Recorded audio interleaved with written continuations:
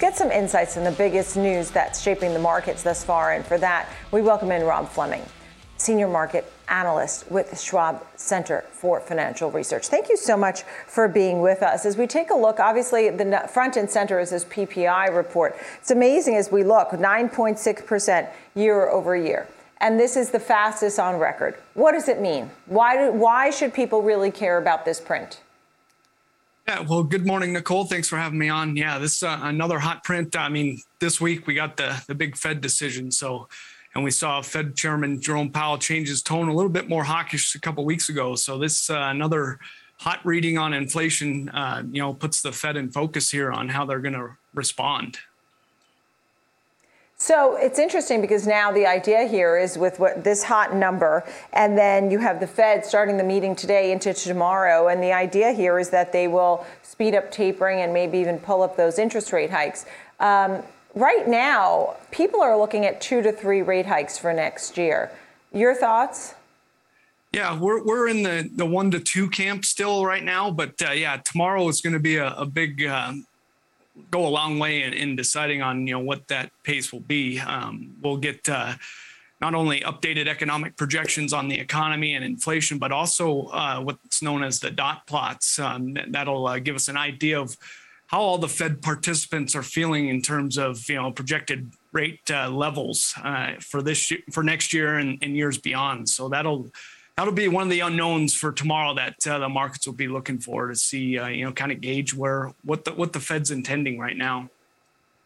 I saw that you were talking about how people should be arranging their portfolio if they're on the longer end, the diversification, if they're on a more active trader, maybe reducing some positions. Explain what you're thinking here for traders and investors. Yeah, for long-term investors, it's the tried and true diversify within and across asset classes. Stay in the market, keep investing, and then be disciplined though on your rebalancing, and maybe use some of this volatility in the markets for opportunities to maybe trim some asset classes that have been seeing good gains and trimming high, and then adding to some underperformers. So you're adding low there. For in terms of like active equity traders, we're still with this volatility ramping up here. We suggest that you kind of maybe look at limiting, share count or dollar amounts, and then also, scaling in to new equity exposure right now. Scaling in new equity exposure. So that means buying some of your favorites on dips? Yeah, and being, disciplined and patient in terms of going, getting to your targeted allocation there. So maybe, scaling in or stepping in or being, patient on going all in on your whatever target you have there. Yeah. Do rate hikes necessarily mean weakness for stocks? I mean, that's what we always thought, but that may not necessarily be true. Yeah, that's exactly right, Nicole. There, that's what we're looking at. The key is going to be the pace of their rate hikes there. We've seen leading up to the initial rate hikes and even subsequently after rate hikes, the markets have behaved, relatively well there. It's just the pace that's going to, be the key there. If they have to move faster than the markets expect, that could cause some additional volatility in the markets. As we see today, right, where it's a third negative day in 4 trading days, what are the expectations between now and the end of the year? Even because some people said that was the Santa Claus rally. We already had it.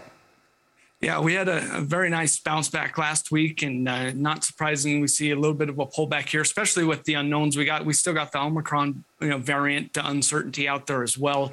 And then, this big Fed decision, and we got some data coming out, retail sales this week as well that, we do expect, choppiness in the markets as we try to figure out, how fast the Fed's going to respond to the inflation right now.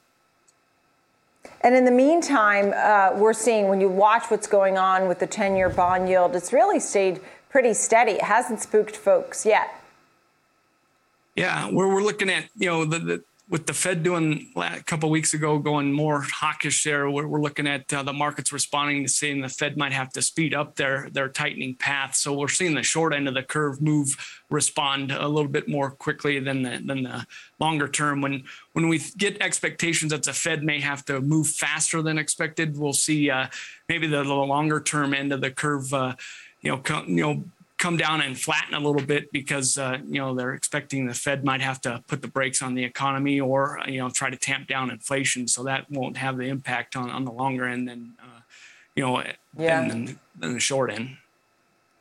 We'll see. It's all about the pace, and what you don't want is a game of catch-up because that would spook investors in the markets overall. It's great to see you, Rob. Thank you. Yep. Rob Fleming, Schwab Center for Financial Research. Thank you always. Good to see you.